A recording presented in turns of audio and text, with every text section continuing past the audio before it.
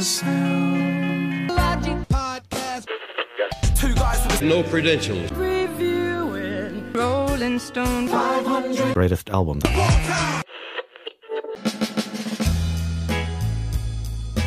Welcome back to the Sound Logic Podcast, and today we've reached our re-ranking episode. If you're new to this, after we do 10 albums, we go back and talk about them and decide how we would re-rank them in our own way. Ben, we made it through our first 10 of the new 2020 Rolling Stone list. How do you feel?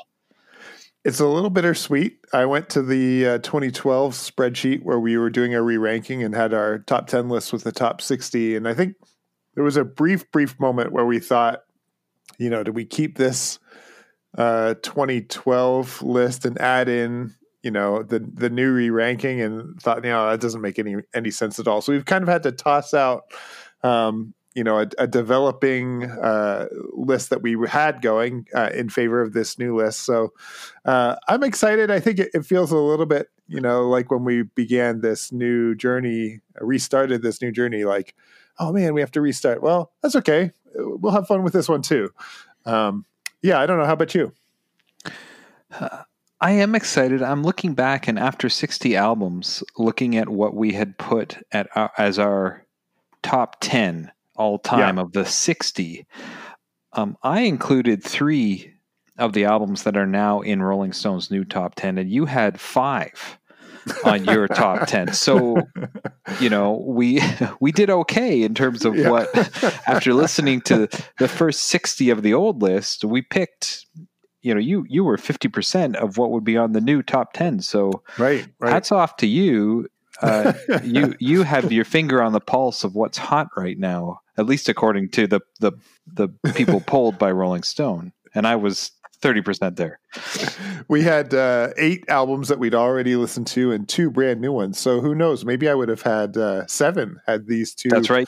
albums been in the top 60. You would have added some more. So, this is one of our favorite segments. We'd like to take a little bit of a break after we do 10 and just kind of discuss them a little bit and talk about how we would have re-ranked the last 10. And then, of course, we won't be doing it this week, but in the subsequent times we do this, we'll say, of the albums we've ranked so far, what are your 10 favorites in order? So I guess we can just jump right into it. What do you say? I'd say it's even more cliche to say we'll be back right after this. When you need mealtime inspiration, it's worth shopping Kroger, where you'll find over 30,000 mouth-watering choices that excite your inner foodie. And no matter what tasty choice you make, you'll enjoy our everyday low prices, plus extra ways to save, like digital coupons worth over $600 each week. You can also save up to $1 off per gallon at the pump with fuel points. More savings and more inspiring flavors make shopping Kroger worth it every time. Kroger, fresh for everyone. Fuel restrictions apply. Yeah, so we're back. What do you think? Should we unveil to each other what we've got here and just dive right into it? I guess let's do it one at a time. Yeah. Would be a little ridiculous. All right. So much to look at. Now what? Okay. Well, let's just start. Okay, so we'll start from 10 and move backwards. Okay. At number 10, Rolling Stone magazine had The Miseducation of Lauryn Hill, album by Lauryn Hill. What did you put there, Ben? This is where I have Blood on the Tracks. Dylan just continues to be something that I struggle with. I enjoyed re-listening to our conversation with Chris and actually listened to that album again and thought, man, this is pretty good. But it's not as good for me as the other 9 albums on this list, so it comes in the number 10 slot for me. What about you? Yeah, not the same, but I will make a comment before I unveil them. The last 3 albums that I've picked here, it was a challenge because even though I don't think I'll listen to them as frequently as the others, I still had to somehow acknowledge that they're really, really good albums and they're well put together. They're just not the sounds that I particularly enjoy. So that was, I'll put that as like a precursor to everything I'm going to say.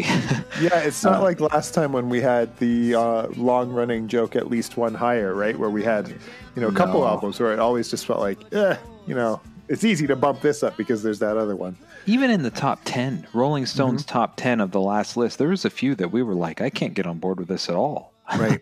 I don't feel that way with this. There's some that I won't listen to. So my number 10 was Purple Rain. And Purple Rain is an incredible album full of a lot of really neat aspects, incredible songwriting, musicianship. I think for me, it comes down to the style and instrumentation. Why I probably won't be listening to it a whole lot. It's an era and a style of music I don't particularly prefer. I think if the whole album was remixed and all you did was change just a lot of the instruments and left, the structure and the timing and pretty much everything else the same, I'd probably like it a lot more. Yeah. And I feel bad putting it at, quote, the bottom spot because it is a very good album, but it's just not one that I think I'm going to revisit. Okay.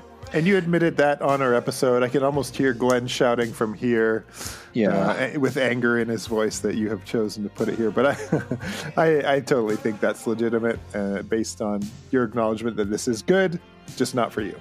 I think I made a piece of his soul die that day. as he said, come on, man, I make my kids listen to that. We teach this to our children. Yeah.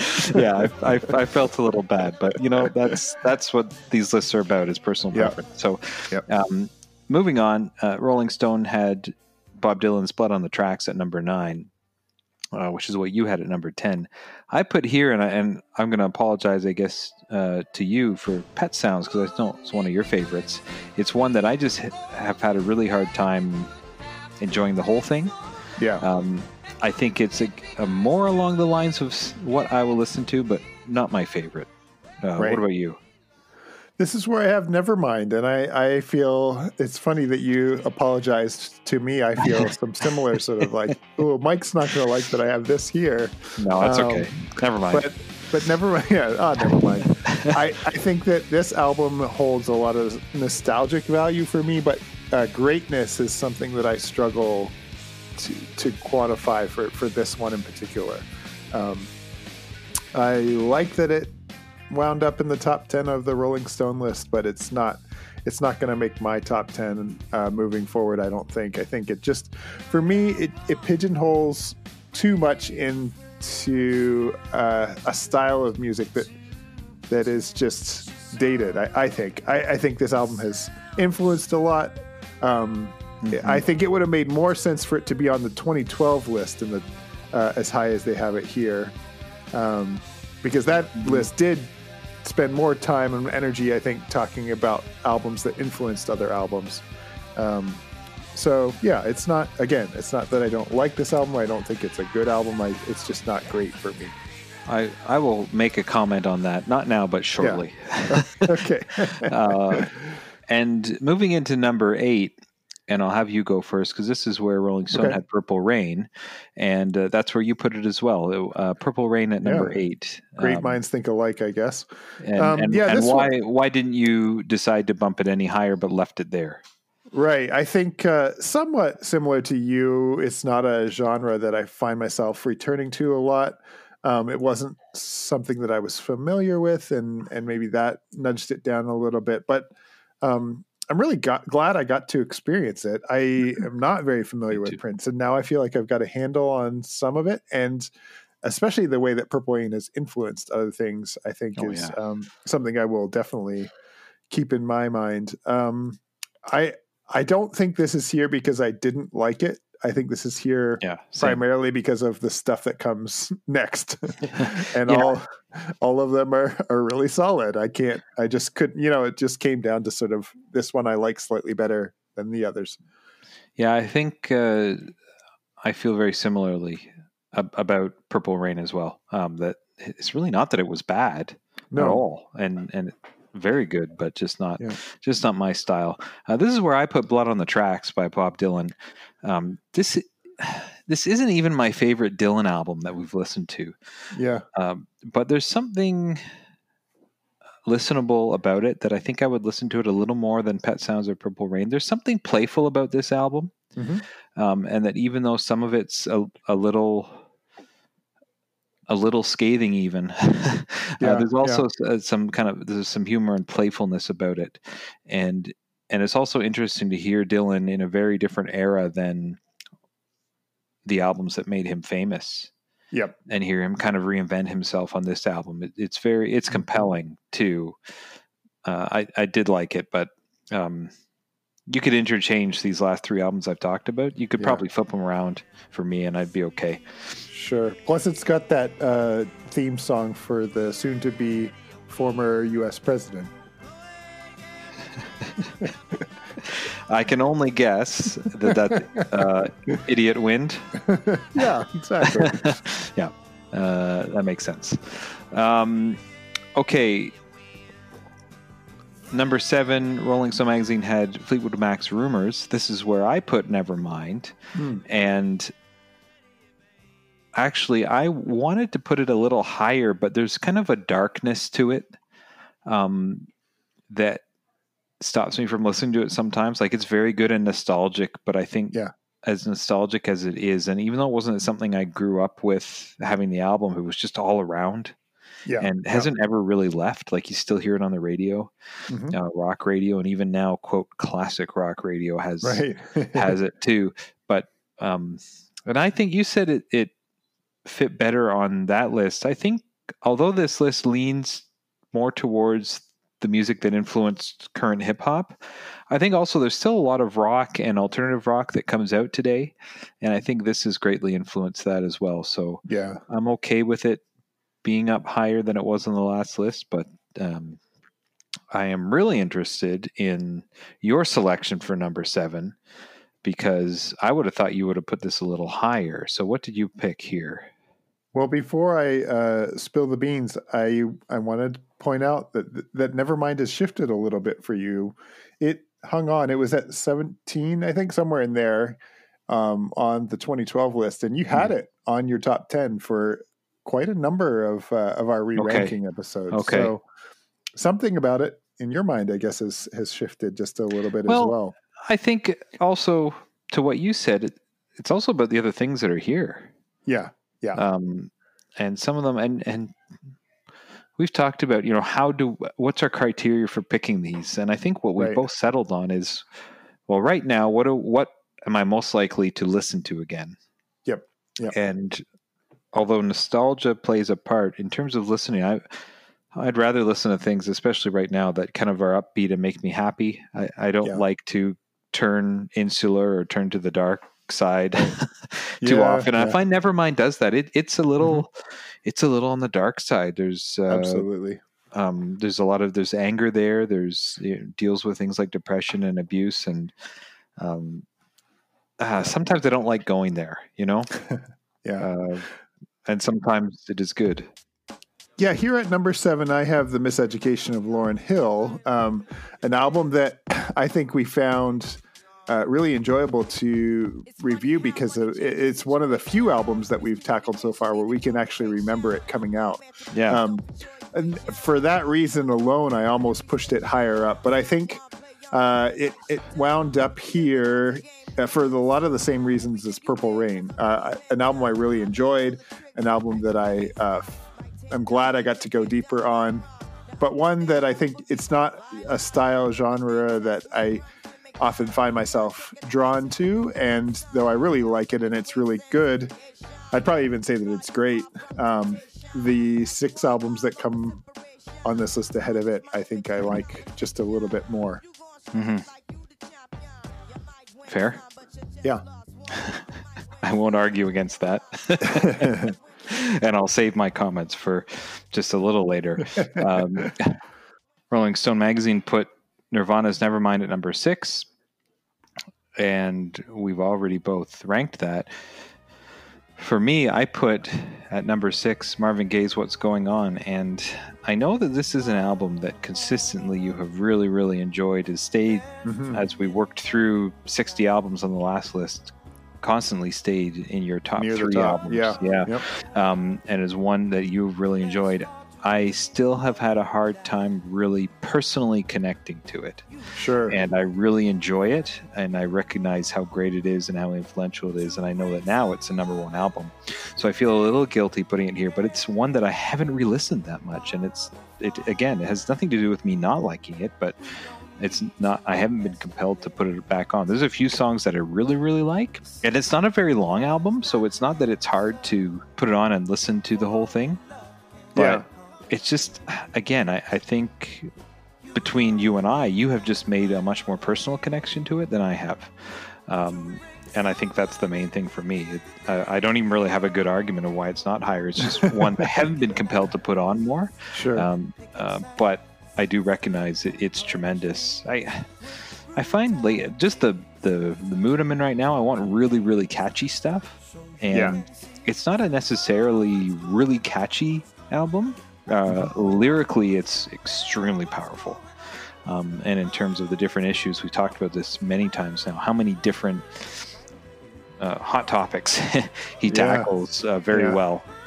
But that maybe we'll see it move up for me, or maybe I'll put it on again and just really fall in love with it again. But for right now, I don't see it hanging on my top 10 for too much longer. But we'll see. We'll see. What do you have at number 6? Yeah, number 6, I've got Pet Sounds. It's funny, this maybe it's because of how much we appreciate this new top 10, but all of our reviews seem fairly apologetic for this bottom half. So, we're sorry we put it here. Well, yeah, I mean, if the polling world and Rolling Stone felt that it was number 1 and I bumped it down 5 spots, I feel like I need to somehow try to explain myself. Justify that a little bit. Yeah. Pet Sounds for me, one of the albums that I've listened to the longest on this list, but one that I don't find myself going back to as often as I used to. I'm not sure what that's about. I'm not sure if it has to do with a connection to the songs I just don't feel as strong about anymore, or if there's something just about the depth of quality in general. This one hung out, I think, because it was, it is definitively number 2 according to Rolling Stone. It hung out on my old list for a while, but I think near the end, maybe with our final re-ranking episode, it was no longer there. Right. And so, yeah, I didn't feel. I feel still a little bit of guilt that I don't have it higher, but it made sense to me at least to put it here at number 6. And as you referenced, I have 5 albums that were in my top 10 after we got through 60, and they're all above Pet Sounds. So, all right, that's what you've got left here. Right? These next 5 are all pretty easy to slot in, and if you've been following along, maybe you'll already know how I'm going to even rank them too. Yeah, you mentioned that Pet Sounds is the only album that did not change ranking throughout all iterations of this list. Yeah, 2003. The Coffee Table Book, 2012, and the 2020, it remained number 2, and it's the only album that didn't change. So that's got to be significant, right? Didn't we say that means it's on based on average, it's the best album? Yeah, exactly. Which is funny. Ben, for number 5, you and Rolling Stone agreed. What did you have for number 5 there? Yeah, this is where I have Abbey Road. I think, it's interesting. It felt sort of odd to not have as much Beatles in this top 10, but I really like Abbey Road. It's the one that has stuck on my top 10 list, despite having gone through, 6 or 7 Beatles reviews. Yeah. It was the only one that stuck for me. And so it made sense to put it here. And like I said, in the same order of my previous list. What about you for number 5? Yeah, I put Songs in the Key of Life. And, that's wrong. Hey, I only moved it down 1 spot from where it was. Yeah, this is another one where this album is like just a powerhouse of songs and innovation and songwriting. I can't remember how many tracks, like 18, 20 tracks on the album. It's a double album plus an EP that he threw in there just for fun. Yep. Taken from over 100 songs that he wrote. That's one of the challenges for me in this album, that it is a double. And I don't think, except for maybe sometime on the weekend, I ever have time to sit and listen to the whole thing. And I like listening to some of these albums start to finish. And that's hard to do with Key of Life. So I think that's one of the reasons I bumped it down. Yeah. We've talked about some of the double albums, Ben, where we think, what if they cut it down a bit and made it one? Would it have been better if it had been a single? And then you think about sales. But when you release a double album, it actually doubles your sales. Every time someone buys one, it counts as two. Right. At least I don't know about now. Right. But I don't know. It used like when it was either CDs or vinyl. I guess maybe cassettes as well. If you release a double, each sale counted as two. So I don't know if anybody ever did it because of that. I don't think Stevie Wonder did to get the sales numbers up, but I think it's interesting too. You often see this from artists that have already gained a lot of credibility, right? Like it's pretty rare that you have a debut double album. It's often when a band has been around for a while and they've got just a ton of material. They know that it'll sell and they know that they can charge extra for the double.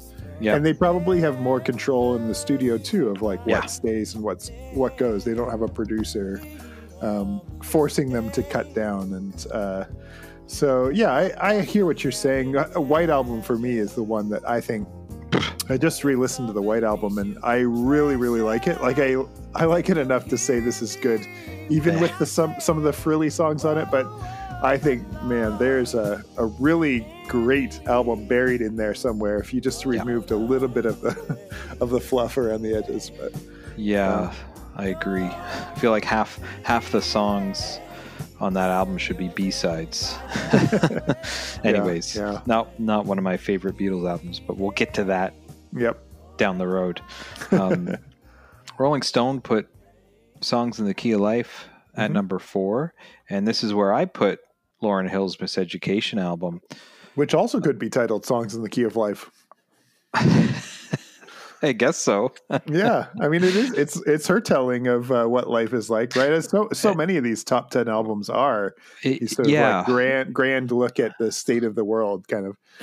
Yep, and she directly pulled in at least one song from that Stevie Wonder album, specifically from I Wish from that album.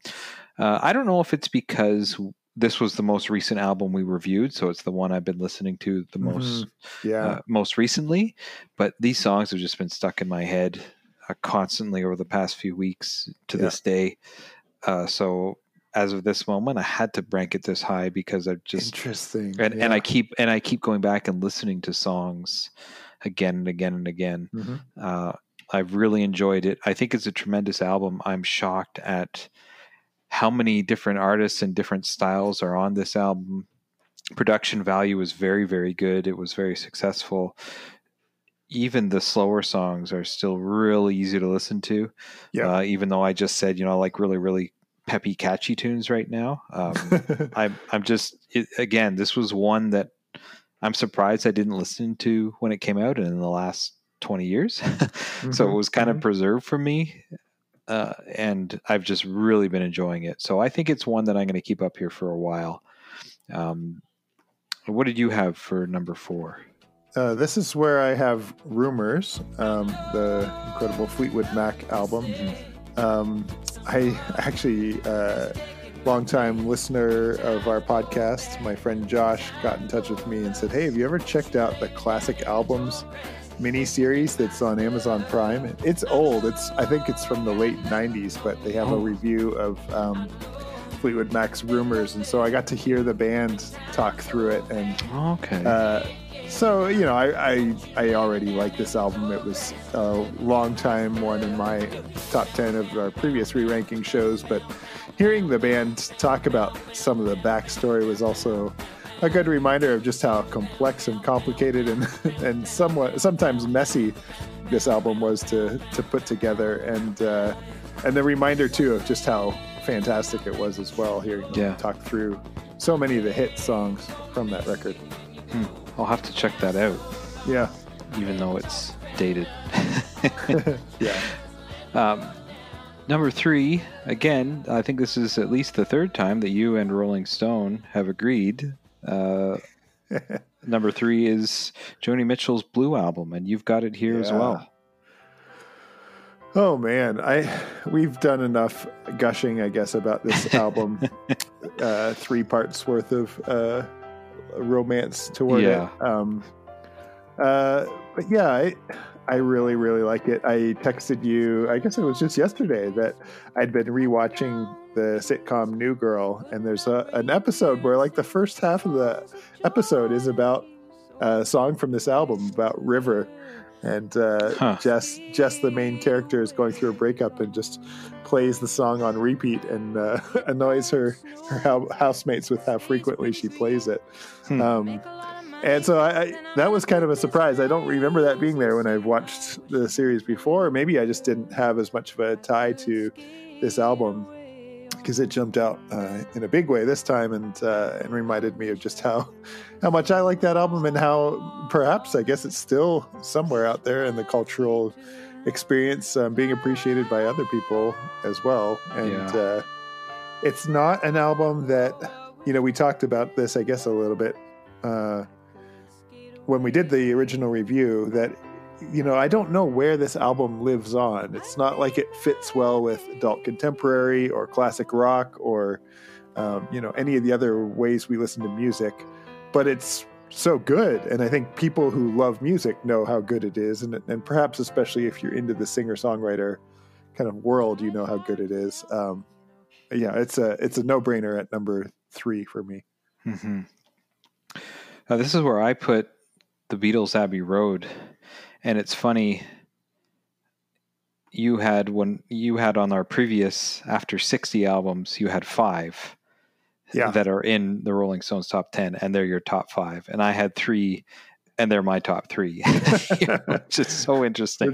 We're boring here. I guess we're very Maybe that's the better word. This is a tremendous album. It's again, not my favorite Beatles album, but is a very close second. Having not really spent time with it before we reviewed it last time. And now I listen to it quite frequently. It's very good. I still 2 albums I like more than it, but it is, I think Rolling Stone says now that it's the best Beatles album. It used to be 14 or something like that. Fifth best Beatles album. Yeah. According to the top 500 list, and now it's the best. And I think there's good reason for that. I think it's stood the test of time better than other Beatles albums. And it is just stacked. And the second side, which is kind of one big movement, is just tremendous. So yeah, it's it's a good one.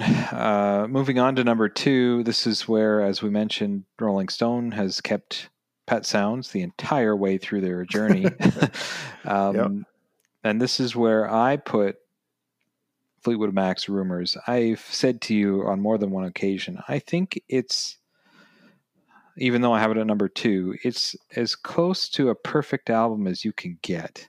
There is just very little that I would change. Actually, probably one track. If you took off one track, I think it'd be perfect for me. It is so good. It's so accessible. It's something that my kids enjoy, I think, as much as I do, which I think says something, because it's older than both you and I, and still continues to be one that people enjoy. Obviously, Rolling Stone, it jumped up about 20 positions from, I think, 26, somewhere around there, to number 7. So I think it's stood the test of time. So that's my number 2. What have you got for number 2, Ben? Right here is where I put What's Going On. It's an album that I've had at my number 1 spot for a while, and I like that Rolling Stone has it in their number 1 spot. But the remaining album on this list is one that I continue to listen to probably at least every other week, and I think it's made a bigger impression on me than What's Going On. What's Going On? I think, I've heard Nora, your wife, say she can't put on Blue unless she's mentally giving herself space to be wrapped up in it. And I think What's Going On is kind of like that for me. Okay. I know that I'm going to experience kind of a depth of emotion and a range of issues, and that I'm not going to be able to just listen to a track and stop. That like it kind of works as a suite of music, Right. And so for that reason, I don't listen to it as frequently as some of the other albums on this list. But I still think it's really, really good and very timely too, in so many different kinds of ways. Yeah. So it's number 2 for me. I want to move on from there with you. You've Yeah. already mentioned that that's the album Rolling Stone has at number 1. Mm-hmm. And then I want to hear what you have at number 1 and why you like that, or you've placed that ahead of what's going on. I have Songs in the Key of Life at number 1. Something happened to me when we listened to Intervisions. I've always known about Stevie Wonder. I remember borrowing a skateboarding video from a friend of mine that had, back in the days of VHS skateboard videos, each skater would usually, the way they'd have it set up was they'd like get a portion of themselves to show off their best moves, and it would often be cued to a piece of music. And one of them had chosen Signed, Sealed, Delivered, and I kind of liked that skater, and I kind of liked that song, and it was kind of a neat part of that.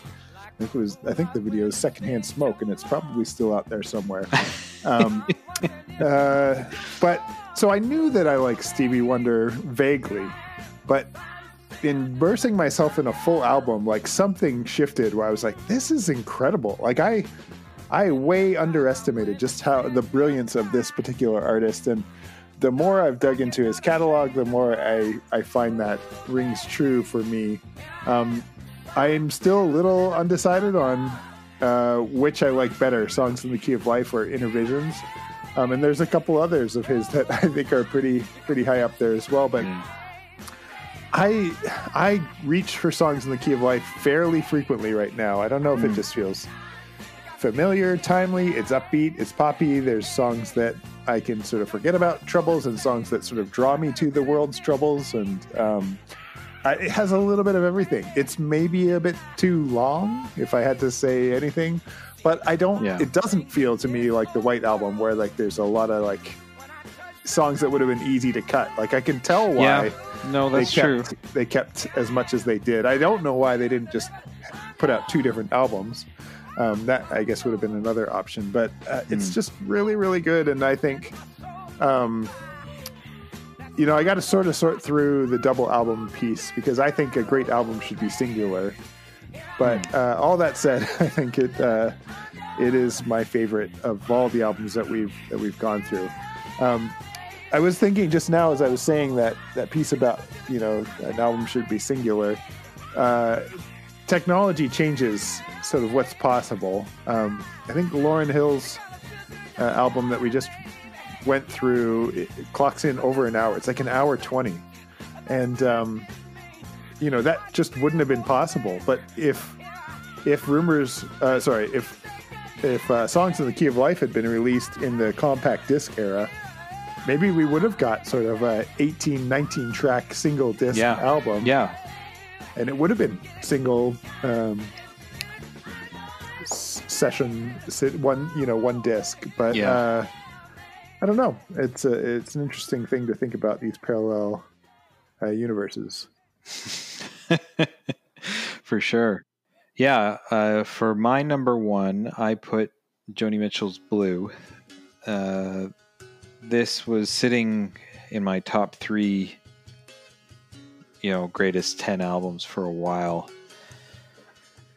And it is one that it has become very special. It was a surprise to me. I'd never heard it.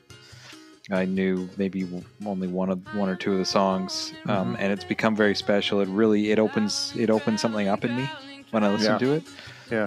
It's one that, again, I do have to measure my listening to it because it is very emotional, but it's so very good, so transparent. We made a lot of parallels between that and Lauryn Hill's Miseducation album because it's just so transparent and open and honest. At points, it's even a little uncomfortable. And I think there's something special that a great album can do that. So it's for now at my number one because it's just something so special and iconic. I think there's a lot of solo female artists right now who are holding on to this as something very special to them. Yep. Many of them, I think, are even younger than we are. Right. And I think that's one of the reasons why this bumps up, because I think I think they pulled a lot more women and a lot more diverse groups for this 2020 list. And I think it shows just how influential she continues to be in not just women, but particularly women in music. And it is something, again, I agree with your comments on where exactly does it fit. It's not a rock album. It's not adult contemporary. I guess it's folk, but where does it fit today? Right. And although I don't have an answer for that, certainly where it fits is inspiring people. It's still inspiring people. And not just, I think, obviously lyrically. The lyrics are a work of art. Like, incredible poetry. The music is very good. Very, very good. Simple music. Simple instrumentation. And I just gush about it. Yeah. And it's a very special one in our house. So there you have it. Yeah. Our first re-ranking of the new 2020. It feels good to do it again. And this is our new all-time top 10 as well, as you mentioned, I guess. So we'll tackle another 10 albums, and then we'll do this all again. I think the next 10 do have a few more albums that we haven't reviewed, correct? Yeah, 4. So we've done 6 of them, and there's 4 that we haven't reviewed yet. Yeah. We keep building out that repertoire. Yeah. Is there one that you're really looking forward to or anticipate? I'm really interested in how we are going to move into some areas that you and I know very little about.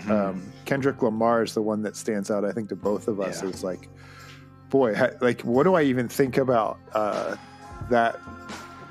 The aggressive lyrics, I guess I'll put it that way, I think that's a good way to put it. Some rap music and what does it mean as an art form? You know, I don't even think I can wrap my head around that always. And so to like try and step back from that conversation enough just to appreciate it for what it is, I think will be a really interesting challenge for us.